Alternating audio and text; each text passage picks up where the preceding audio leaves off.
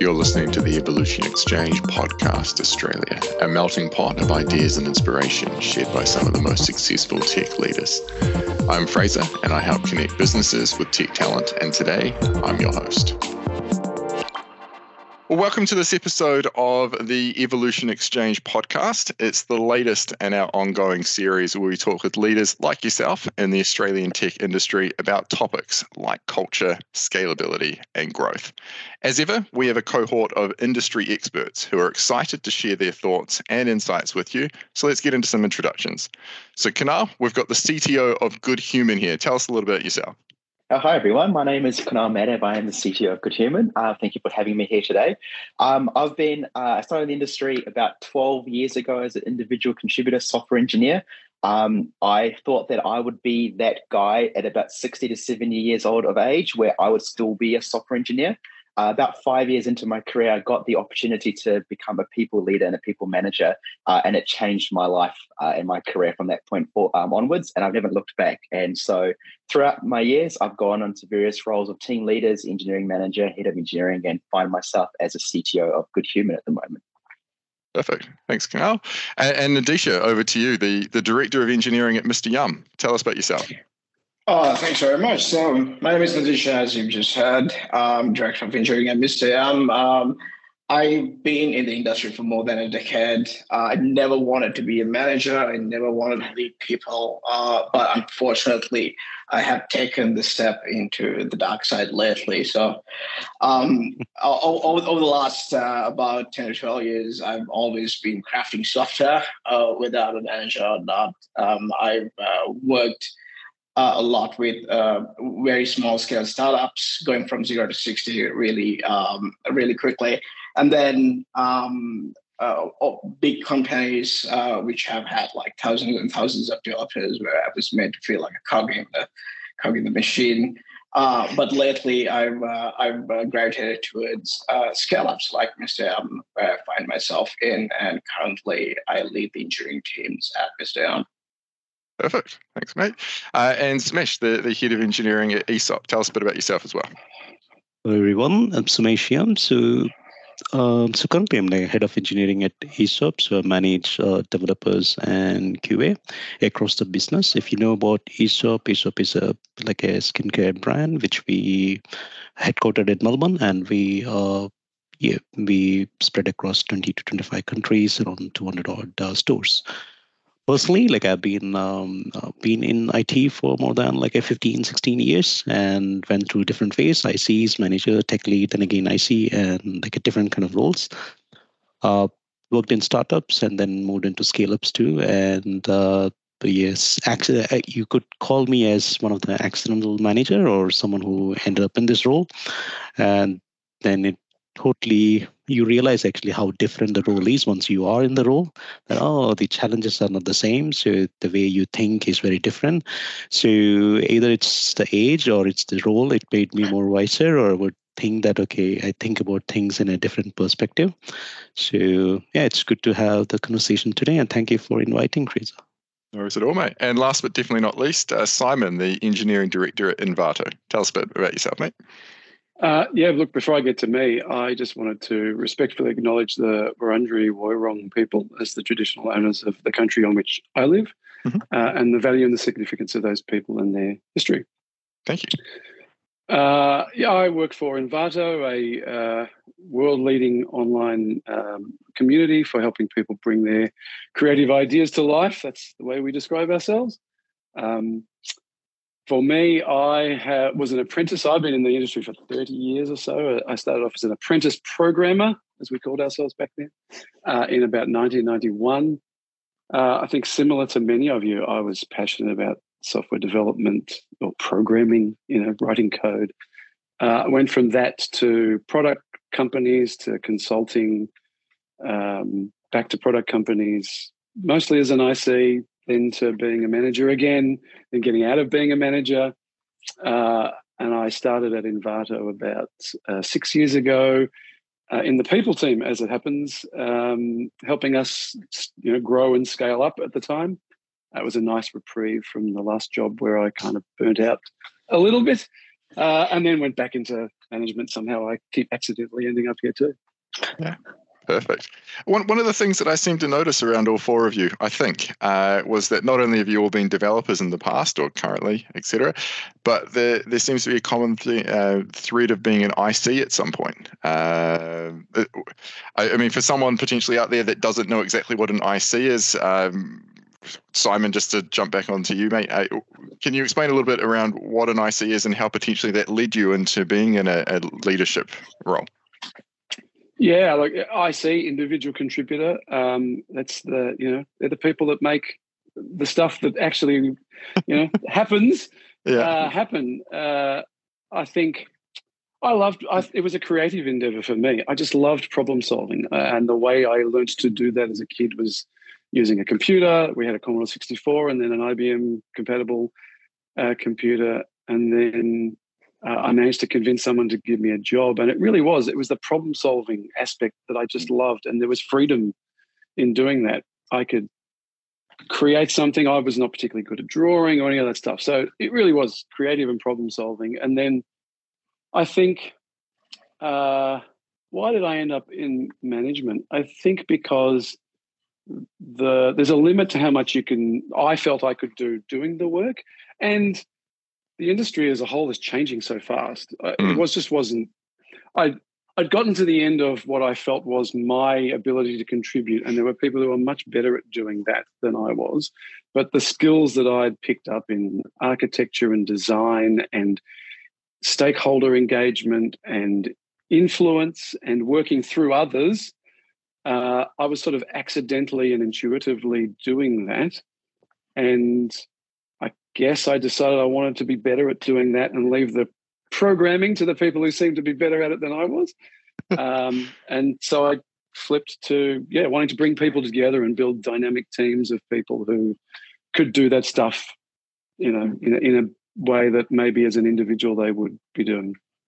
Yeah, it sounds like all four of you accidentally managed to end up in management, and you're dominating that scene in an exceptionally exciting way. So it's not what I usually expect when I talk to people that are in management roles. But I think if you really boil it down with a lot of people in management roles, they'll probably say that it wasn't what they intended to do originally. But look, I think one of the things that I find talking to managers a lot is that reaching that point when you realize that you're really good at making things happen, but you're also really good at recognizing that there are people out there that are outstanding in our situation developing, and being able to point those people in the right direction and structuring it in a way that they can make the magic happen, while you sort of make sure that they're making the magic happen in the right way, which I think is really exciting. But look, all four of you, thank you very much for joining us. The Evolution Exchange is richer for having you four involved.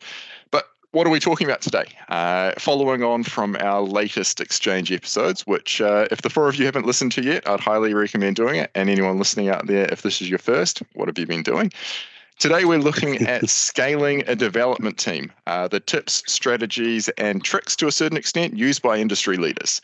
It's something that, for obvious reasons, I'm very passionate about, and I'm keen to understand what you'll learn throughout your careers. And as we continue to emerge from what has been undoubtedly a very crazy few years, I'm sure that the methods that you're using will continue to change and, as I've said before, evolve based on the current financial climate and what part of your business growth cycle you're actually in. So that's what today's about. And adding to that, we'll be drilling deeper into specific subtopics chosen by each of our guests. Something that's been important over the recent years is culture. And I'm sure that we'd all agree that in the current climate, culture is right up there with innovation and development as one of those requirements for any strong engineering team, and by extension, any team across any industry. And I know when I talk with developers and engineers, one of the first questions they ask me is, what is the culture like at that particular company? Even more so after we've seen redundancies in our industry recently. And this takes me neatly to you, Kunal, with the subtopic that you are looking at talking about today. So when I first came to you to talk about this, you mentioned that you'd really like to sort of talk about how you maintain or enhance your engineering culture during a period of rapid growth, which definitely we've seen recently at GoodHuman, which has been super exciting from the outside to watch what you guys have been doing there. But tell me a little bit about what you've sort of brought to the table and sort of what the team through you was doing as well. Yeah, sure thing. So I've had, depending on how you look at it, the pleasure or the misfortune of going through 2 rounds of rapid growth at companies. And I think when you talk about tips and strategies, it really comes down to lessons learned when you go through these journeys and what you would do if you could do the journey again. More closely with GoodHuman, I joined the company about 10 months ago as the CTO, and we were a very small engineering team at the time. 3 in-house full-time engineers, with the rest all offshore. And our plan at the company, where we had about, I think, 18 staff at the time, and we fast forward 12 months, or just under 12 months, sorry, we're sitting at about 60, 65, with most of that being in the engineering team. And so that journey of that relatively short time, we've gone through and had to scale our engineering team. And the things around that is, it's more than just getting bums on seats, because I think it's very easy to go out there and say we need 20 engineers, 5 QAs, infrastructure, and just go get those bums on the seats. I think what's really important to call out is what's the culture you want to end up with and grow, and hiring for that culture. And so one of the things I learned from previous rounds of doing this is scaling too quickly, where you hire the first 3, 4, X number of personnel, and then you've already got the next batch ready to go. And you don't have enough time to get that return on investment from that first batch to see what culture you've landed with and what you want to maintain and grow from there. So at GoodHuman, we had the pleasure of going through a rapid growth journey, but had a little bit of leeway in between of how we got those mostly engineers and QAs that came on board, and we grew on that phase. One thing that we did through our recruitment process was really focus on the personality of the candidates, what they could bring to the table, what their mindset was, and then if it aligned with the culture that we were building, because we were reforming our engineering culture. It was less about, can you write JavaScript code and how well do you do it, but more, what else do you bring to the table? Because I see some head nods in the room here. We all agree that everyone can learn tech, but it's quite hard to change personality. It can be done, but not something that we all really want to be doing. But if you've got the right mindset, the right people coming in and wanting to solve problems, that is going to foster a much better culture. And then you go you build that culture up, you maintain it, and as each new hire comes in, you want to enhance that as you go as well.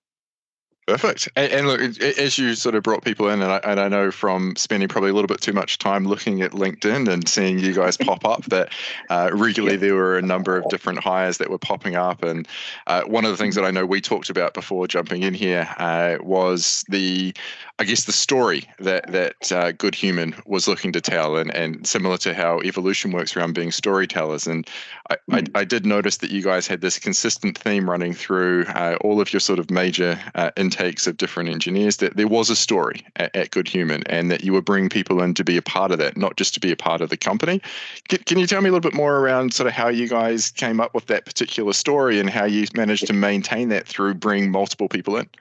Yeah, I have to give all credit to our wonderful marketing and branding team and our talent team for really getting that up and running. But we certainly live and breathe that.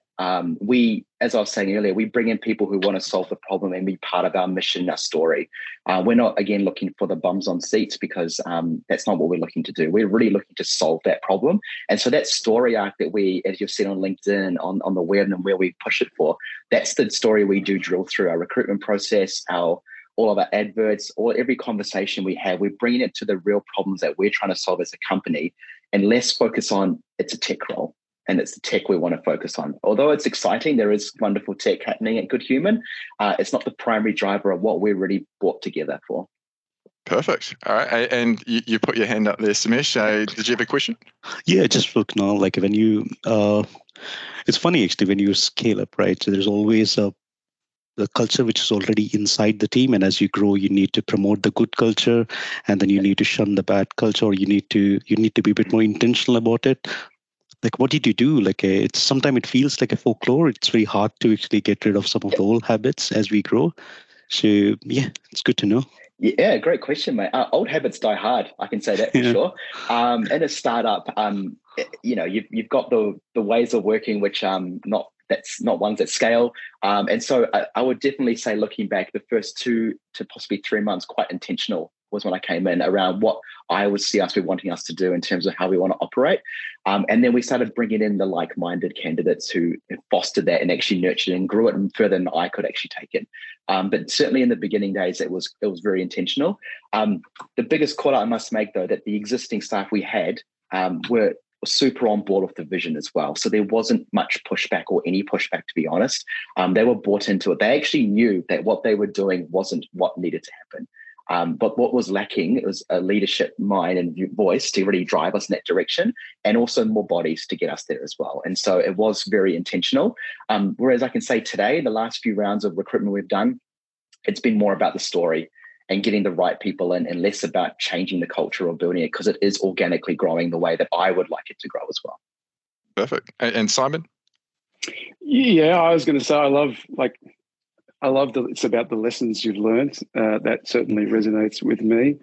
And as a relatively older person, I often worry that I'm a little bit maybe cynical at times. So it's lovely to hear you say it's not all about the tech, and the tech is something you can learn. And I believe that, having gone through it, being an IC, I think you can always learn new technology, but the people and the culture and the way you approach things and the mission and the purpose is really important. So I guess it's lovely to hear that that's the approach you took.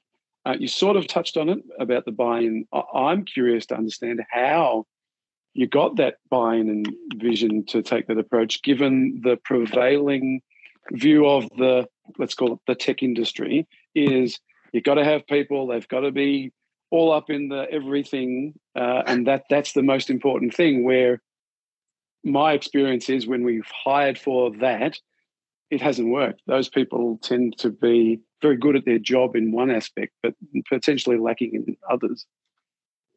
Yeah, great question. In terms of getting the buy-in internally, it was a couple of things. One, having been through a journey before and lessons learned, and explaining to the leaders in the business of those lessons and what I want to do differently, and also to the engineers as well, that I've been here before. So I think that the experience does add a little volume to what you're saying and what you're proposing to do, and to action it through. And to the second part of what you were saying, it was great to say yes to candidates we want to hire, but equally powerful to say no to great candidates. And great can mean different things to different companies. I could rattle off a list of people from my memory that were technically brilliant, but not the right fit for the culture that we had at that time, and probably not even where we are today. But arguably in 6 to 8 months, they probably would be the right fit, because we're at that size we can support that. And so where the buy-in got in from the business was, yes, I said no to a few candidates who on paper were like, why didn't we get them? But you have to explain the vision and get that buy-in and show the planning I had around it. Because end of the day, oh, sorry, cut you off there, mate. End of the day, a very small company like GoodHuman that was growing to where we are, I don't want to say one bad hire, but it is quite hard to change your culture when you've got someone who's potentially holding you back or not quite the right fit for where you are.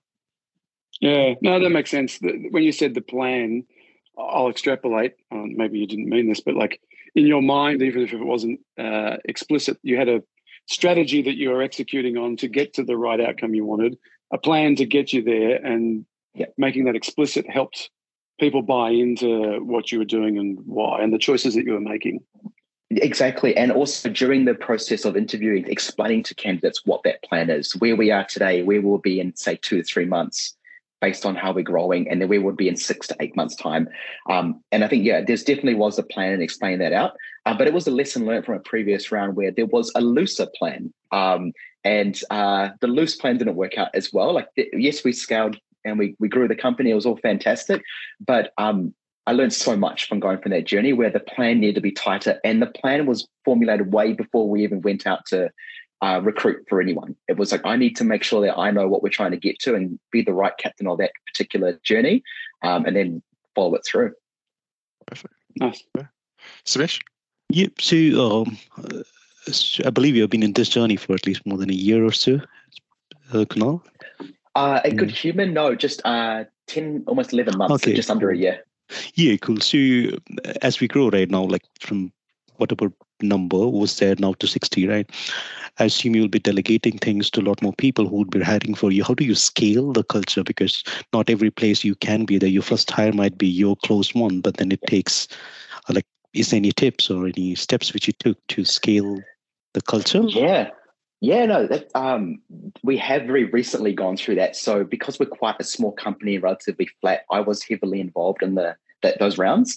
But very recently, we have onboarded our first engineering manager, who is that next layer. And it took a long time to go through that process to recruit for that person, because exactly as you said, Sumesh, I'm delegating my view, my passion to someone who's going to be running that process and continuing to grow it, if not enhance it.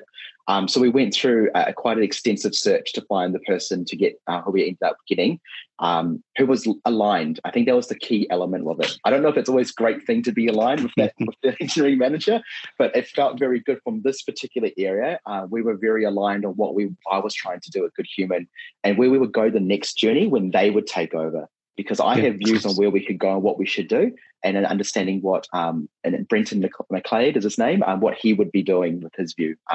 But it was very important. That was probably, I would say, that's probably the most important hire I would have made in my time at GoodHuman, because it is such a big part of an engineering leader's role that isn't necessarily clearly defined in the industry. Coding and architecture and principal engineer, generally speaking, is pretty well defined. Growing recruitment, culture, collaboration, all that soft skill side of it isn't really well defined. And so, had to find someone that we would work really well together and aligned on. Perfect. I think that leads perfectly into sort of what we're going to be looking at next. But I think what I've taken out of that is that you've had, I guess, two different types of plans, and the second plan, I guess, was a lot more agile, to use a term that I see a lot in job descriptions, where you were able to pivot and move to sort of make sure that it's still focused in the right direction, and then moving into the engineering manager, obviously having those aligned methodologies. And I guess there were a lot of discussions building up to it where you really got to know each other, so you knew that if you were sort of to step away and focus on something else, that the engineering manager was an extension of you, but with their own color and flair to come along with it.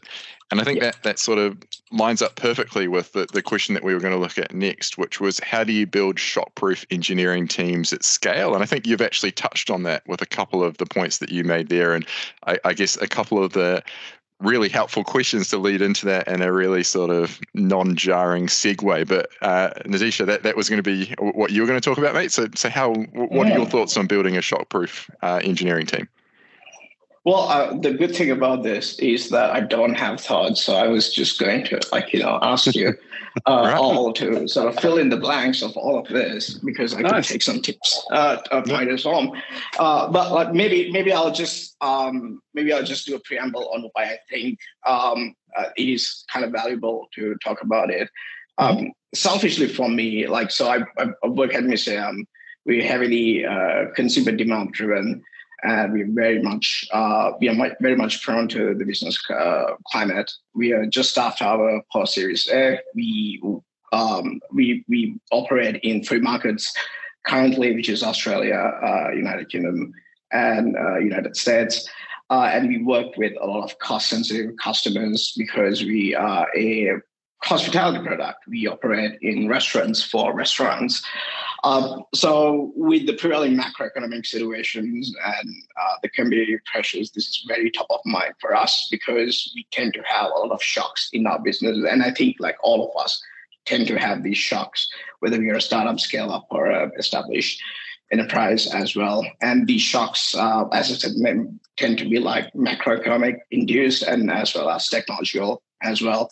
Also tend to be like whether you have your money in the Silicon Valley Bank that just went out of business as well. So there's a lot of things that kind of induce these shocks. And I think that we are seeing a rate of change in our industry that we probably haven't seen in, I'd say, the last decade. We've had COVID, work from home, and then mandatory return to office. And then, the last 6 months, there was generative AI, and then computers start writing code. and then Meta laid off a bunch of managers and directors, and a whole bunch of other companies did, saying that, hey, if you don't want to code, you should probably not be a manager. But anyway, this is all to say that I'm slightly contrarian on this, and I'm keen to dig into this question.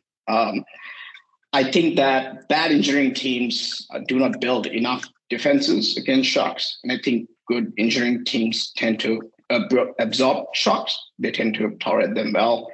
But I think like really great engineering teams thrive on shocks. They respond well to volatility, and they tend to learn from volatility in order to, operate better as well.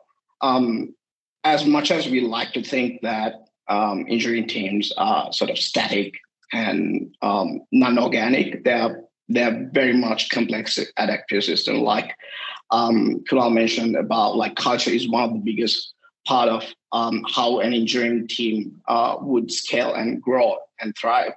And I think that this is also like, if you take a very specific example, like adding 20% capacity to an engineering team does not result in a 20% net output, right? Like, so it's definitely, like we said before, like it's definitely not bumps on seats. And I think that currently in engineering teams, we tend to do this a lot. We tend to do this shock resistant. We tend to have these shock resistant mechanisms. Like we tend to have incident management, which tends to look at what went wrong, and we tend to run blameless incident programs here at MrYum, and I think in most of our companies we do as well. We do mobbing and rapid iteration. We tend to learn fast, and we do retros at the end of sprints, and we tend to, as a group, come together and look at what went wrong and how we can do better. But all to say that there's a lot of ways that this conversation could go, and I think that there are technical sort of methodologies that we can explore in order to have like shock resistant engineering teams as well. But one thing that I'm really bullish on is building engineering teams with general enough specialists. So I'm not sure who said this. I think it was from a book but it struck me. And the quote was that specialization is for insects. And I think it's good to hear the laughs, and I think that most of you would agree as well. Like, I don't think that most of us having come from like an IC background into a manager role and now exercising different skills would disagree wholly with that as well. And also, like, you can see the parallels between like societies. As societies tend to grow, they tend to favor specialists. But then again, what I kind of see is that when engineering teams are sort of housed or staffed with specialists who tend to specialize really well, but who are not very good generalists, they tend to not be that much resistant against the shocks as well. And I think culture is a really big part that drives it. It all depends on what kind of a culture or what you want people to do, whether you want them to be siloed, whether you want them to like go into a cave, design a system, come back, implement it, don't talk to anyone. You just don't want people like that because, no one can ever take a leave, and the bus factory is essentially one. But yeah, keen to explore this question with all of you as well. Perfect. Yeah, I mean, I'll throw it over to you first, Kunal, and get your sort of thoughts on, I guess, you've, to a certain extent, done exactly what we're talking about over the last 10 months or so at GoodHuman. So I guess you're, of anyone that we could be talking to in the wider community at the moment, you're probably the person with some of the most hands-on, most up-to-date ideas on building a shock-proof engineering team. So yeah, take it away. Yeah, look, I think I wholeheartedly agree with everything that Nadeesha's saying. Your comment around the specialists and generalists, it's so accurate because I think if you're doing nothing but specialists, it actually breeds the culture you don't really want, which is silos. As Nadeesha said, resistance to or volatility, like they can't handle that kind of thing. It doesn't quite make sense. and you lose the collaboration piece, which is a big part of being a part of a wonderful engineering culture. There is a time and place where specialists make sense, though. I'm not saying that we should just completely disregard them, but it depends on what you're trying to build as well. And if you're looking for a shock-proof thing, you want teams to be resilient. Chuck any problem at them, and ideally they should be able to handle it. And then you talked about an interesting point about post-mortems or incident responses and learnings and like all those wonderful things. That breeds a great culture because, as I said earlier, my point where I learned how to scale from a previous attempt to where I did now, it's the same mindset. You're always in this growth mindset around what can we do better next time if something goes wrong or something that this happens again. Perfect. I think Sumesh was first. Jump in, mate. Yeah, so just to add to both of you, Nadeesh and Kunal, in my view, there's nothing called like a shock proof. You can, like my dad was in army and he used to say, we can prepare as much as you want, but the only thing is you can do is how do you react when things changes? And in my belief, what I believe is engineering function, right? You should be able to pivot quickly, especially during the pandemic, right? The industry where I work with, like a lot of the stores it was shut down and others, right? You suddenly, the traffic and customer behavior changes and it moves to online, right? You have to prepare for that, how quickly and how brutal you are with your prioritization, that how many times you say no, that, okay, you can do the right thing, which is most valuable, right? And I slightly differ, I might be the wrong one here, I slightly differ with the generalist and specialist thing. Yes, I do agree, like a generalist gives us a lot of capability. But at some point when you scale, I feel there are certain areas where a single person cannot own a lot of things, and you might need to be very strategic with that and tactically put people in place who are specialists in that space, and maybe learn from that people, so that there are more developers who are aware of what I call is more like a self-awareness and understand the organization, how it works, what's more important for the business. And when we have better understanding about the business and where business makes money and where we provide value to the customer, then we are in a better state to respond to situation which happens externally. Cool. Simon? Yeah, look, this is an area that I am extremely passionate about. As it happens, psych safety and, responding to change and anti-fragility and all that sort of stuff is a passion, but I'll be at risk of monologuing, and if anyone's watched The Incredibles, that's when superheroes get done in. So I'd much rather ask a question, which is that how are you observing this, within your engineers? How are you observing, either positively or otherwise, their ability to adapt to change? And I don't know, when you observe individuals, do you notice characteristics of those who are better at it than others, or teams that are better at it than others? And how do you go about using that, I guess? Good question. I can take that on first, if Kunal or Sumesh want to jump in as well. I broadly, just before answering that question, and this will lead to your question, Simon, as well. I don't think that. So I agree with Sumesh. And everyone can't be a journalist about everything. So you can't be like fluent in front end and do back end and be good in distributed systems, know about security, and then do DevOps stuff as well. And it is like the breadth of the skills that our industry actually expects is it does not need to fit into one person's head. So we need to have specialists in our organizations. But I tend to approach being a journalist more as a frame of mind than sort of like a separate skill set. And this is how I would kind of bridge that with the question that Simon asked as well. So it is indeed the characteristics that you tend to expect, you want to expect from that particular individual that actually matters as much as being a journalist. If you tend to look at a problem and then to go like, this is not my problem, this is not my area, that is absolutely the wrong attitude that I would expect from an engineer. even if you don't know something, you would need to know like whom to go and ask to, or which technology to explore. And I think that people who have sort of the generalist mindset that, yeah, I don't know this, but, we can figure it out, or we can, form a team to figure it out, and we don't have this competency in our company. How do we make sure that we drive towards the business outcome rather than drive towards the technical outcome? How do we solve the problem rather than build the solution? That is how I would. That is sort of like the one characteristic that comes out to me when I look at someone who tend to operate that way.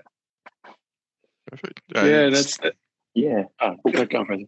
I was just going to say, which one of the two of you wanted to jump in next?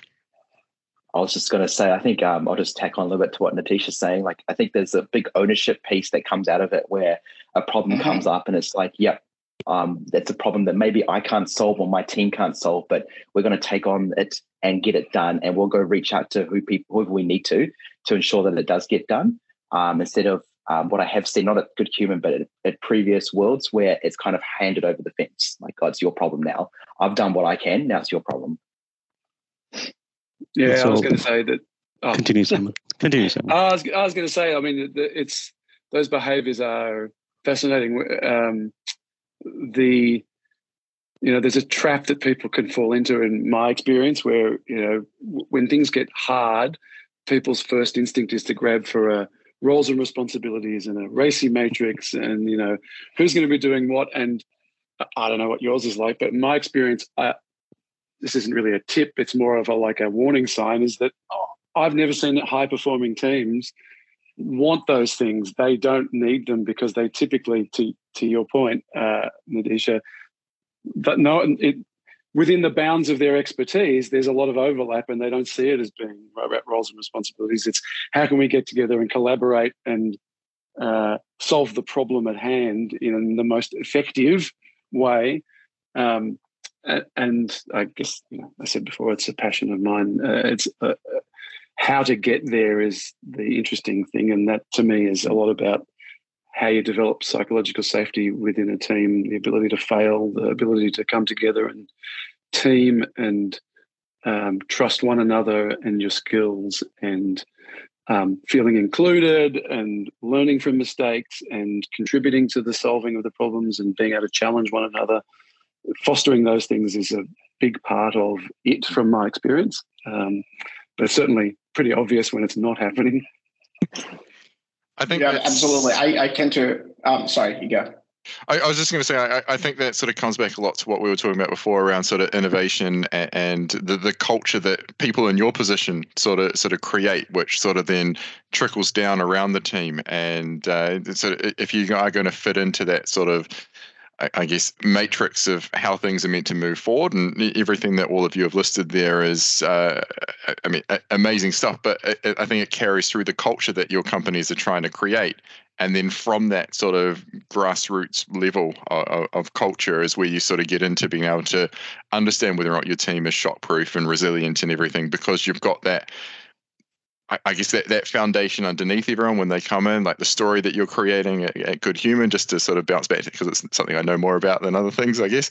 But then going into sort of MrYum and how you are sort of looking at sort of creating that team there and that sort of dynamic team that can handle all the challenges that I guess have been more readily apparent recently, that creating that foundation and that culture of sustainability, innovation, and I guess change, and being able to pivot around those changes puts you in the position to have quite a shockproof team, because I guess you're bringing in the right people that already are answering those questions when they come in the door. I guess would be my sort of 2 cents from the outside. Nadeesha, did you have anything else that you wanted to add, or Sumesh, around sort of the question that was posed there? No, see, I was just responding to Simon, like these attributes that you mentioned, right? Like let the team fail, like a blameless culture. These things are very important. Culture plays an important part in it. But I remember, one of my, there was a junior engineer who trained into this. There was an incident where that engineer cannot solve an incident by himself, right? there's a good thing that he stayed around with the team.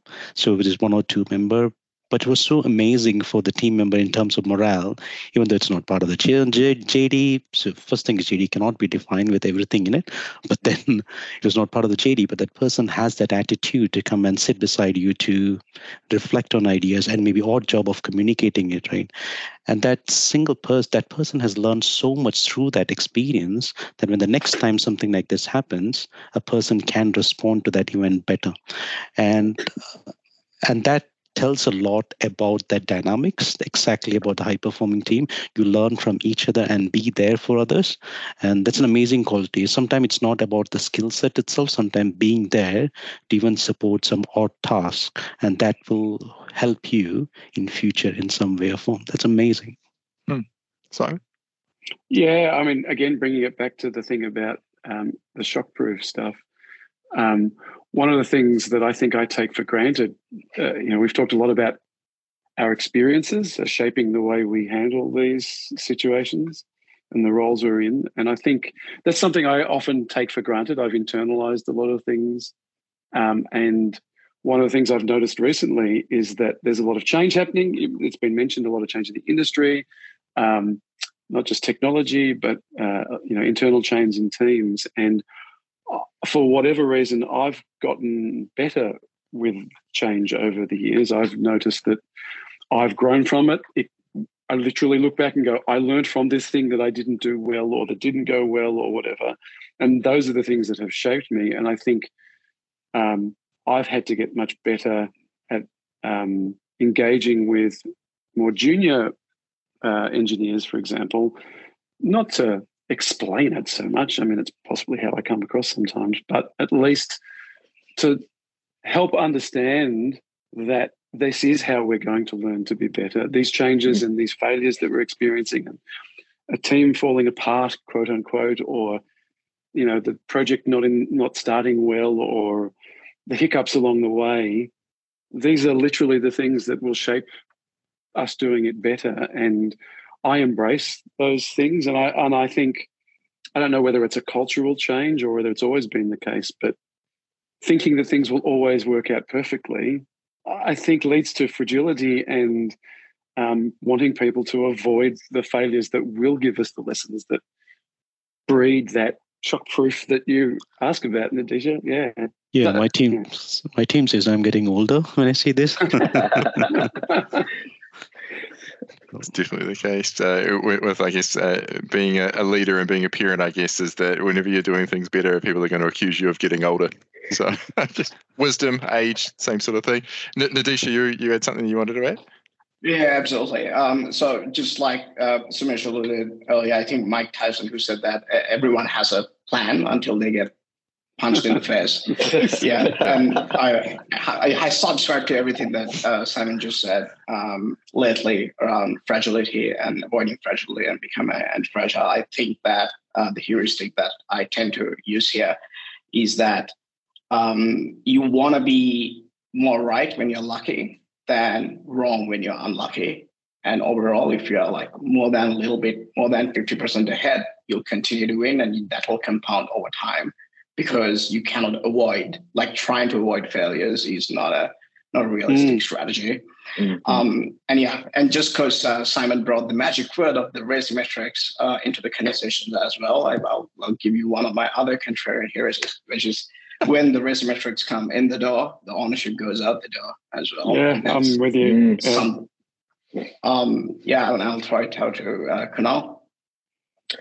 Yeah, I was just going to couldn't agree more. I like the Mike Tyson quote. I like to start using that when people start saying stuff to me. I was just going to talk about Simon mentioned junior engineers. One thing, when I probably a couple of years ago, there was a junior engineer that had this fear of failure. And there was a great anecdote I had when I was mentoring with him, and I said, like, failure is good. Like, failure is where you learn. Like, you shipping a feature to production, everything going well, isn't really going to teach you that much. But you shipping a bug that causes an incident, I know it's going to be a terrible time when it happens, but your rest of your career, you will learn something that you will never do again. And I actually gave him a story that happened to me when I was in IC many years ago, where that exact scenario happened to me. And I felt very abandoned at that time with my team because it was just me in the wars by myself. And I can still see it to this day. I looked to my team and they just had their headphones on, couldn't care less about what was going on. And I remember saying to myself, if I was to ever be a leader of a team one day, and this was to happen, I would never let my teammate be in that situation. So I think Sumesh, when you said that, I think it was Sumesh, sorry, that junior engineer who stayed around, that's the culture you want. Yeah, you may not know what's going on, but you're there for your teammate. You're in the thick of it with them, and you learn and how you do retrospectives and you do all the things you need to do to learn the lessons. And that's what's going to build that team shock-proof style culture because, yeah, it's okay to make a mistake. You don't want to, but you know how to respond to it and you don't feel abandoned, which was, I think, a pretty important lesson that junior engineer learned that day. Simon? Yeah.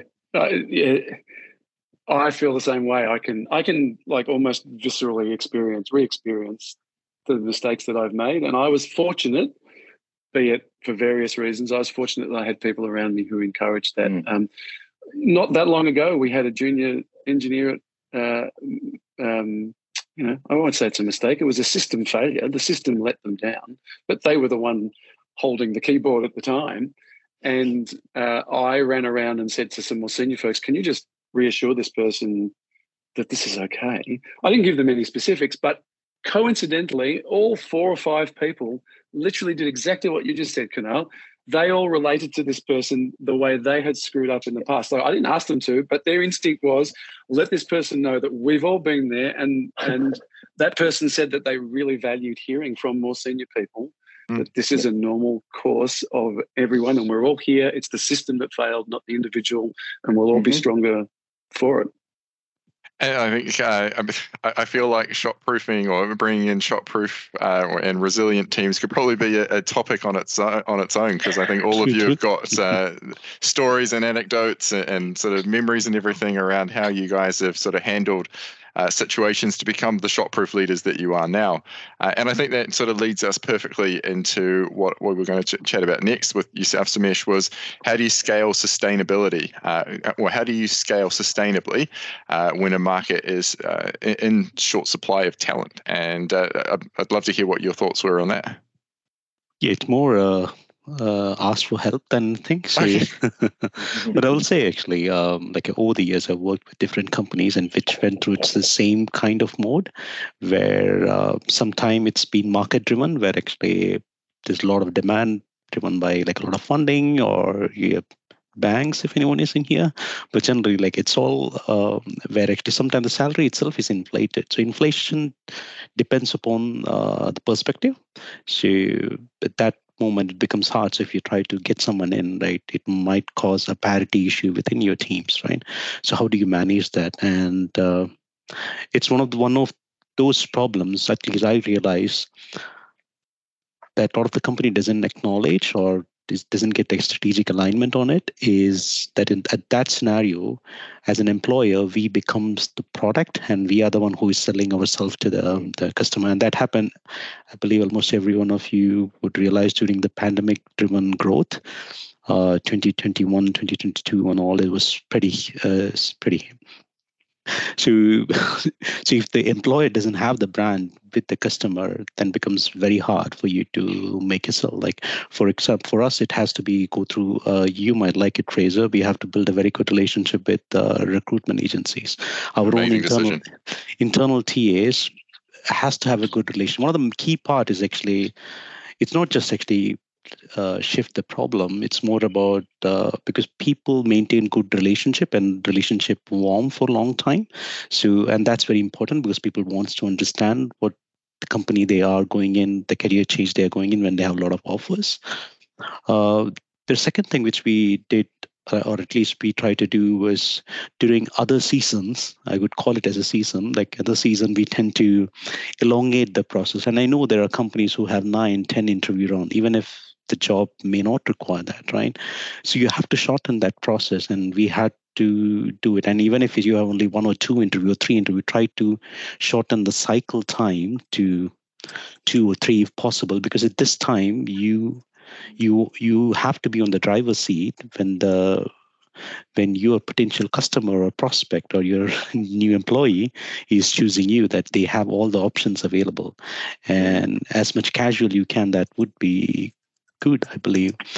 And there's one more thing which I felt which may not be a good option for everyone, but I feel if the company can support, right, if they have good entity, right, if you can expand the reach, right, through going into a new market or support remote working, or even if you have an entity in different countries like Singapore or like Malaysia or Philippines, wherever it is, right, then try to explore that option. And as a function, right, if you have HR function, others work together to make it happen, because the bureaucracy can stop you from getting the right candidate. And if you can get out of that loop, you will find real gem even during that like a high growth market. Just open to the flow. These are the things which I felt like I learned during that process. Sometime by the time I learned it, I was too late. It's a good problem if you could get some tips. Simon? Yeah. Did we lose Simon? Nope. I think we lost Simon. We might. Back? Oh, yeah, there you go. Yeah.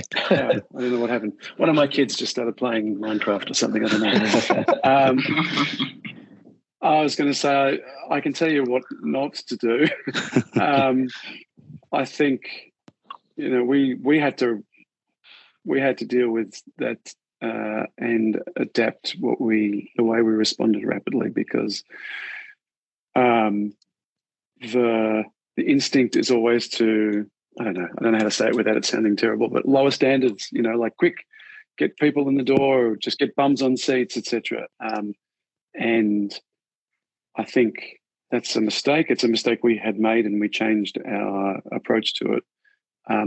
There's a massive cost. Sorry, there is a very large cost to hiring the wrong person, and in retrospect, it far outweighs the person. I think you said it before. You get a whole new team of people. You're not going to get twice as, you hire twice as many people. You're going to get twice as much productivity out of people. I think the thing we did that made a biggest difference was, rather than reduce the standards and reduce the number of interviews and things, it was get the cycle time down. Like apply standard engineering practices, like, reduce the time between those things, so that even if we wanted to maintain the same level, get people through that process faster, because otherwise they'll get a counter offer and they'll be somewhere else. And it might be that other place has dropped half of their interviews to get there. That's up to them to do, but we didn't want to. And I think the reason I asked that question before, Kunal, about how did you maintain that approach, it was specific because that was a challenge that we had too, where there's such a pressure to hire people with technical skills, as if the bottleneck to software development is the typing, that, I think sometimes I didn't push back hard enough against that. And that's a lesson, hard learned. Nadeesha? Yeah, absolutely. I agree with everything that you just said. I think that hiring the wrong person has like an enormous cost. And I have a lot of heuristics, and one of them, as you've heard a lot of them, and I'm going to give you another one, which is having no people, being capacity constrained is infinitely better than having the wrong people in the room. And wrong to you kind of would mean different things, like wrong culturally, wrong technical fit, wrong mindset. Like it's very context dependent. One thing that I am sort of exploring at MrYum is this concept of single engineer groups. I think that GitLab, if I'm not mistaken, is the first company which implemented this in the incubation engineering department. It is a very risky strategy, but it kind of allows you to do sort of more with less. Like the very definition of a single engineer group is like a single individual who encompasses all of the product development process, so the product management, engineering, design, quality, DevOps, everything at the smallest scale, the smaller scale, and they tend to have like defined goals and the defined outcomes. And then they report, they get like executive sponsorship, and they report to like a really high people leader in the engineering group as well. There are places where this doesn't work. There are places like it's very context dependent, right? There are obviously high risk projects that you need like a team of individuals to maintain, and like a large distributed system that would be a poor use case for this kind of thing. But that's something that I'm slightly bullish on lately, that I've been trying to explore because of the talent and the cost constraints that we've been having. Simon? I think Sumesh was first. Okay, so we all start. So there's one more piece, like listening to both of you, Simon and Nadeesha, like yes, the standard should not lower. That's one thing is for true. There's one thing which I believe even the big tech has been guilty of, that, okay, sometime when this bullish market goes in, right, what you do is your judgment gets clouded around the capacity, and then you overhire. And that's one thing we have been, like, at least the teams which I worked with has been very frugal on, that, okay, we have to absolutely protect what we are actually building. And if you don't hire, that's okay. Then you have to deprioritize things. But if you overhire, then we would end up in the same situation as like big tech. A lot of big companies have made mistakes, and that's something to learn from. And yep. Yeah, I couldn't agree more. Like we've made. Oh. Minecraft again. Oh, Minecraft level 2. Yeah, Minecraft. Can you hear me again? There it is. I think it's also through the browser. We're not immune from that where I am now. We've certainly experienced growing too fast. I like constraints are always good. Like they're always good. They make us think. Unconstrained growth it will make poor choices. One of the things that we did was to set up internally, and we set it up about 2 years ago now, I think, an internal what we called a developer effectiveness team, and essentially the strategy that we employed was, look, we're in a constrained market, things are tough, the macroeconomic climate isn't great, so rather than try and get more bums on seats, why don't we strategically hire, like wait for the right people to join, and focus internally on our culture and capability. How would we do that? Okay, well, let's set up a team that is specifically empowered to facilitate that. They're not in the delivery, and this is a risky move. Everyone wants to put the spending on the people who are typing and delivering the features out the door. But thankfully, we had buy-in for it. And so now we've managed, after some attempts at doing this, we've managed to hire strategically. We have people in that team, and their mandate is to not improve the experience of developers. I don't believe in that as a mandate, and not the efficiency of the developers. That's important, but the effectiveness of our developers, of our engineers, and to help all of the teams level up internally and get better at doing what they do, to offset some of that stuff. And to be fair, I think it's a reasonable thing to do anyway. But would we have done it were we not constrained? Probably not. Like, we probably wouldn't have been forced to rethink how we did it. And so I'm very happy with the fact that we're doing it. And I'm already seeing the benefits of doing so. I was just probably a point earlier that I think Simon might have touched on, but it was something that I also said earlier about getting that return on that growth that you've already got. So I think it's probably easier to sell, go and get 2 or 3 more teams of engineers and we'll get that return, but you won't. You might as well try and streamline what you've got today in a market that is tough at the moment. And are you really at that capacity? I would argue you probably aren't at your true capacity of what you can deliver. It's just that you've grown so quickly, you need to kind of slow it down a little bit. And so thankfully, in my situation at GoodHuman, that's an ongoing conversation I'm having around, we've just invested in the last 10 months in a large number of engineers and QAs and teams. We haven't really hit full velocity, full power yet. So let's not try and double that again, because we might not need double. We don't know what we need just yet. And so it does bring up an interesting point for discussion around prioritization, though. And as Sumesh put that out, we have to deprioritize some things because everyone or every non-technical leader would want, product leader, for example, wants the feature yesterday. Everyone wants it now. But getting 3 times the engineering capacity doesn't mean you're going to get the product 3 times faster.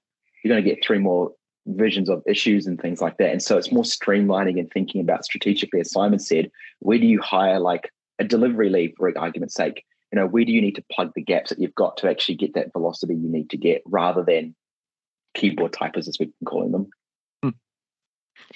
Yeah, and I think a lot of what all 4 of you have said over sort of all the sort of discussion topics that we've had now leads us really well into what I think it has been something that a lot of companies have sort of dealt with and sort of worked with, and that's strategic realignment. And I think that's sort of a buzz topic in and of itself around how companies have sort of adjusted to that. But Simon, it leads us into what you sort of wanted to bring to the table around how do you continue to scale during times of strategic realignment. You probably touched on a few of the things that you were planning on talking about in the answers that you've given so far, but I'd love to hear more around sort of what you've had to deal with and sort of how you've handled situations of realignment strategically. Yeah, look, it's interesting. We've gone through being a startup and a scale up with growth, and now certain inflection points and strategic realignment. What are our priorities? Like, what are our actual priorities in terms of growth and free money? It's easy to focus on lots of things at once. That's always the trap. So now we are working through, what are we focused? We are prioritizing more heavily than we were. And that involves some challenges. It touches on a bunch of stuff that you've all said, like maintaining a culture or enhancing, in fact, that culture, the changes that entails, and the ability and the resilience of the teams and individuals to move through that change. There's uncertainty in some of that stuff. There's the loss of stuff that people know. When we're in a groove, that flow state that we all try to achieve is fantastic. But when we move outside of that, it can feel uncomfortable because now we feel inauthentic and we feel like we're not good at that new thing.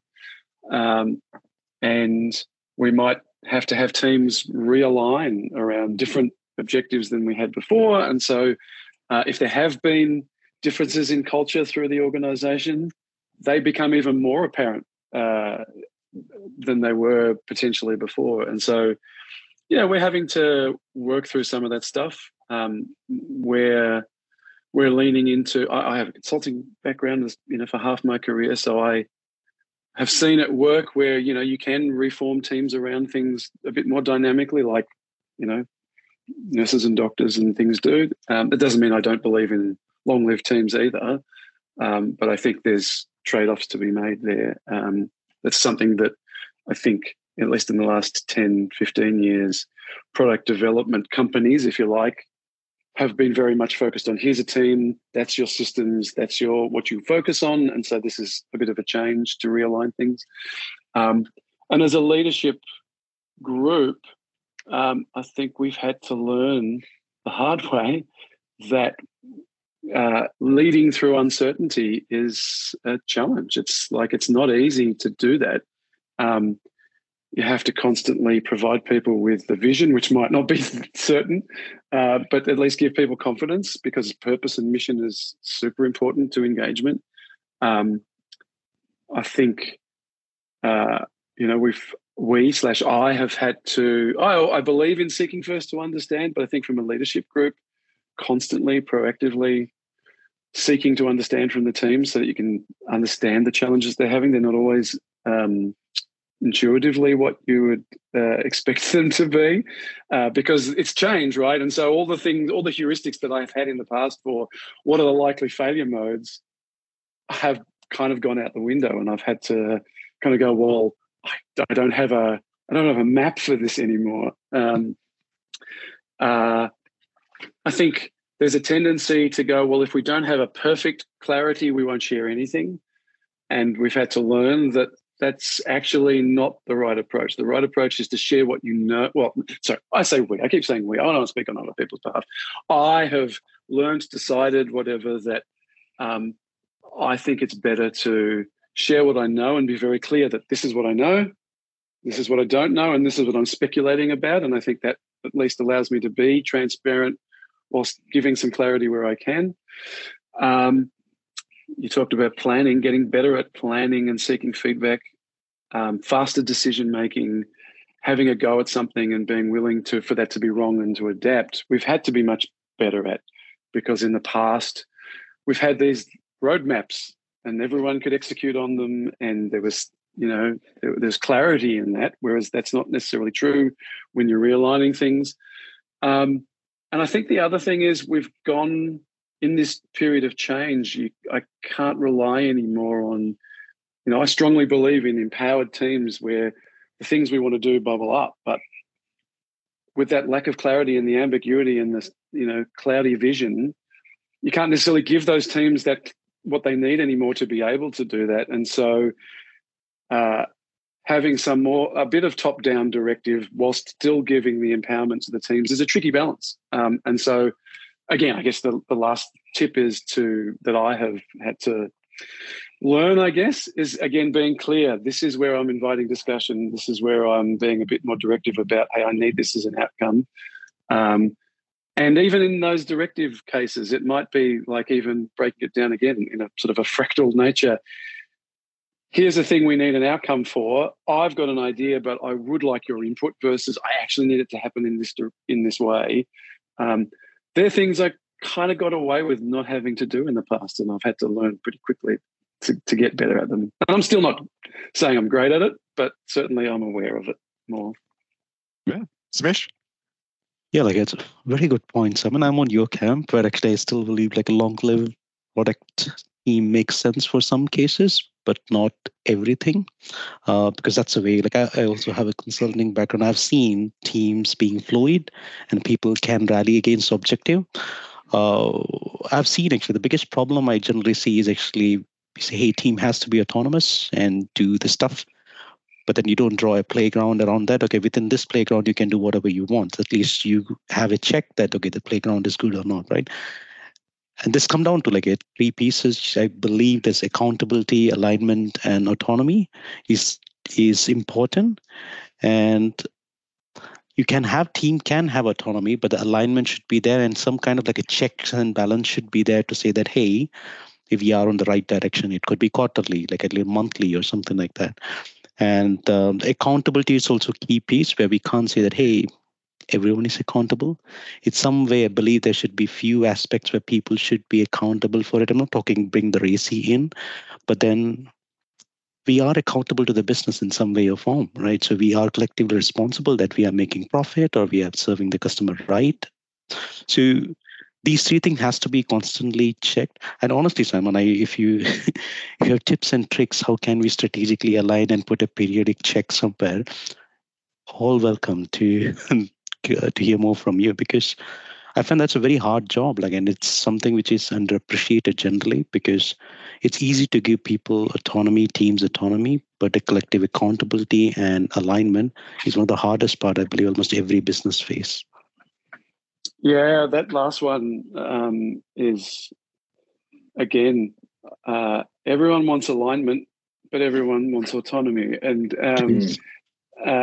I think another hard lesson is that there's no free lunch. You can't avoid alignment up front and then not have to get it at some point, right? At some point, people have to come back into alignment. And so that balance is hard, but I do think the alignment piece is absolutely critical. Without it, people go off in opposite directions. Yeah. And I guess the last thing I'd say is I think some people underappreciate how much effort alignment takes. Often, when it's going well, I guess like anything, when things are going well, it all seems magic. It's like, wow, this just happens. But what people don't see is, the duck's feet, all the effort that goes into actually making that alignment happen. And I think sometimes what I've observed is when I surface, or when my colleagues and I surface the alignment process, people are shocked. And they think, well, that can't possibly be what's required. Like, that seems like far too much effort. And I'm like, I don't know. If you've got a better way, go for it. But bringing people together, talking about principles, and we're talking about scaling here. And you said before, Kunal, about like you're bringing on your first engineering manager and how to scale. I guess the thing that I've come to the conclusion is that, to me, that autonomy empowerment isn't a team making a decision all on its own. It's not me being there all the time.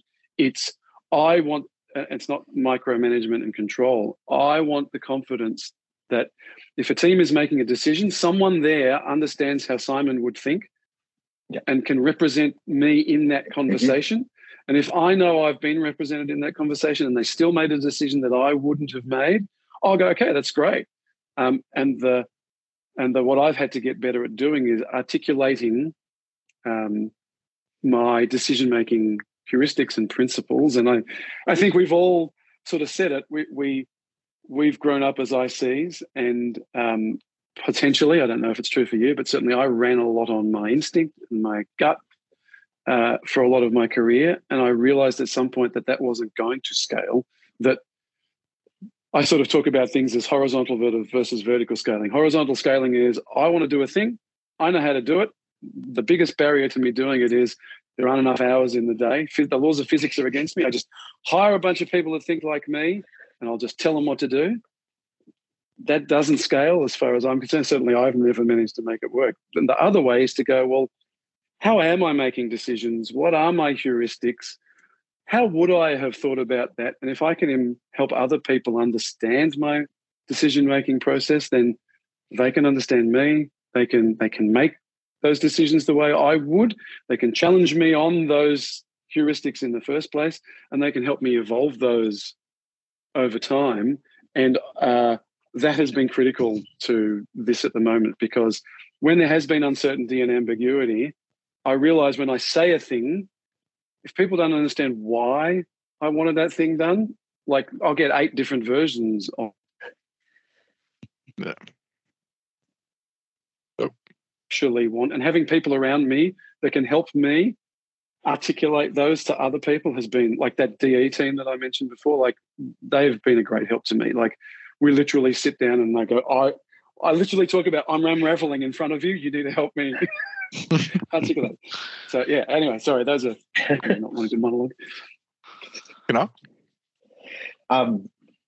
I have too many thoughts after what Simon's been talking about, so I'll just go back to one that I had earlier. But you mentioned something pretty important that I learned pretty quickly as well. You talked about transparency when there's ambiguity, where you've got a clear idea about what needs to happen on one part, but a whole bunch of ambiguity. I'm pretty guilty early on of not sharing that information, where I felt like as a leader, I needed to know exactly what needed to happen before I shared it out.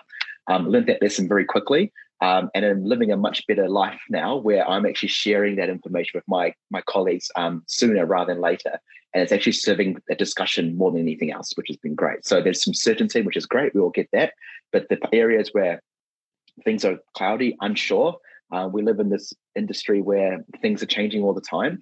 Having a team and working together on that ambiguity piece has been a big change. And I think the lesson I've learned around this is, and for any budding tech leader out there, is transparency is great. Give the facts as you know it, and let the teams decide and help you on that journey. Nadeesha? Yeah, absolutely. 100% agree. I also believe that engineering management is like a game that you can't win, where like the objective is to herd cats, but like half of them change spots halfway through. But also, I tend to think that like this has been true of like the organizations that I worked at in terms of product orgs. They tend to fall into 2 different categories. One, the first category is a permission-based culture, and the other one is the constraint-based culture. And permission-based cultures are really easy to spot. They're like very top-down. You need to do this. This is the roadmap, and this is exactly how you do it. And there's a clear chain of command. And the constraint-based culture is one where you have useful constraints, like do not deploy anything outside of AWS because you have discounts with AWS. Do not deploy anything outside of your Kubernetes cluster. do not use libraries that do not have MIT or GPL or other, really commercially, I would say, viable open source licenses. Do not push directly to production. Constraints like that. And I tend to think that good talent tends to gravitate towards cultures where there are useful constraints and they're given the outcome. And then they are made to feel like, look, we value your opinion. We value how you approach the problem. This is the outcome we want to get to. There's a fair bit of ambiguity between now and where we want to get to. And, quite frankly, we sometimes do not know how to get there. But these are the constraints. And let's experiment within these constraints. And that is something that I tend to follow in my day-to-day role as well. Sumesh? Yeah, just as Simon and Kunal were speaking, one thing which I realized actually when I'm guilty of a lot, you expect a lot from your team. Generally, a team should do this thing and put a constraint there, right? But later, I realized it very late, right? We, at least as an engineering manager or engineering management, right? We're very poor at communicating or writing down our stuff, and writing is an underappreciated art in a lot of our role. We are really good at writing code, but if it's not code, it feels a bit of a mundane. But the moment you start writing, right, you are putting your assumptions on the table for someone else to look. And that's one of the best way for people to give reviews and feedbacks and all that stuff, and you build on top of it. And I'm now, at this moment, I'm a big fan of one-pager for a project or one-pager for a service or something. At least it gives a guideline. You don't have to have 100 pages, but one-pager is so solid if you can start with that. So still learning. So one day I will get better at it and I'll come to another show. Sorry? Oh, go, Kunal. I'd rather hear from you. All right. Oh, appreciate that, Simon. Sumesh, 100%. I'm exactly the same as you. I say lots of things. We should do this, we should do that, and then magically expect things to happen, and without giving my thought process behind it. But we've gone down the route where, again, all credit goes to our engineering manager who's brought this in and actually teaching me on this and challenged me in the way I operate, as we're doing one pages for those things as well. And very simple, what's the problem, what we're trying to do, what are the options, who are the decision makers, and then documenting that and sharing it, not just within the team who made the decision, but wider engineering. So just to share that context with everyone, give everyone the transparency they're required, rather than what historically used to happen was people would just come to me and ask me why that decision was made. And I'm happy to have the conversation. As you can tell, I love to talk about these things, but it's not scalable. It also doesn't make any sense in about a year's time when I would have forgotten why I made a decision and who was involved with it. So yeah, I totally agree with you. I'm terrible at documenting, but this new one-pager process that we've brought in has been game-changing. Is that a term that's pretty consistent across the industry about being a one-pager, or is that sort of just an easy way to say that you're just sort of providing a page of information? I think we're just naturally lazy at writing docs, and one page is enough, I think. Yeah. It's also a constraint, I think. Hey, look, my heuristic used to be no more than 5 paragraphs, just because that, the default Google font size, that's about a page. But I think it's about a one thing I agree with everything you've just said. It's getting, we have RFCs and we have ADRs and we have PR, pull requests and a whole bunch of stuff, right? That's a normal part of the engineering culture, and yet for some reason it doesn't happen naturally with other parts of the engineering culture, engineering management. I've been a writer. I like communicating through writing, but that cultural change isn't necessarily everywhere. But it's getting better. We're learning as a senior leadership, I think, to do more of that stuff, introducing decision documents, and literally discussed it today in one of our senior leaders meetings, that that process can be hard. It's very easy to look at a decision document at the end and go, that was easy, but the effort required to get there is often quite hard. It's messy. The document might end up the decision you make might actually have turned 180 degrees in the process of writing and reviewing and getting input and whatever, and that's not necessarily obvious. But the effort, I think, in the journey, the collective engagement, the alignment, what you said before, Kunal, about there's a record. That's what we said we would do. We made the best decision we could at the time, given the information. That allows. Without that, we're not necessarily great at. We all talk about reflection and learning and stuff, but if we haven't described what we decided at the time and why, how would we learn from it? And that's something we've had to learn to get better at as well. And we're still on that change. Sumesh? Just to add, sometimes I feel like the one-pager piece, right? Like a why one-pager? One page is the term that if you can keep it as small as possible that people can read without too much effort, it helps a lot. And the funny thing about document is actually when you do write those documents and all, right? It's obsolete the moment you write it, like you finish writing, because after that, things would change. But then at least that period of that activity period, right? Short period, there's a lot of things people can learn because you might not make an expensive mistake in 3 months' time when the project is delivering. People are aligned, which is very connected to what Simon you mentioned. And I believe it should extend even far from engineering, should go to business strategic projects too, because the transparency around the dollars or the customer value will help a lot to people to find the purpose, why we are doing it, and even measure themselves as a team. Did we build the right thing or not? Yeah, it almost comes back to Nadeesha, your question about resilience. I'm guilty of this, worrying that if I tell people that, and you talked about transparency, if I tell people the truth or, the unvarnished truth, they'll freak out. But I think there are times when you can't reveal everything. There are commercial reasons and whatever. So I'm not saying that this is a binary thing, but I think I've learned, whatever you want to say, that actually resilience is built through giving people the truth, letting them process it, helping them, supporting them through that, and eventually realizing that we'll all be okay for knowing it and that things will be okay. And then you get all those micro decisions that a team needs to make every day. They don't have to keep going up and down the command chain, quote unquote, because we've given them the information to make 80% of those decisions on their own. And otherwise, bring it back to scaling. I can't scale to be in every conversation in a 130-person engineering team. I can't imagine what Canva and others are like when there's thousands of people. It just wouldn't scale.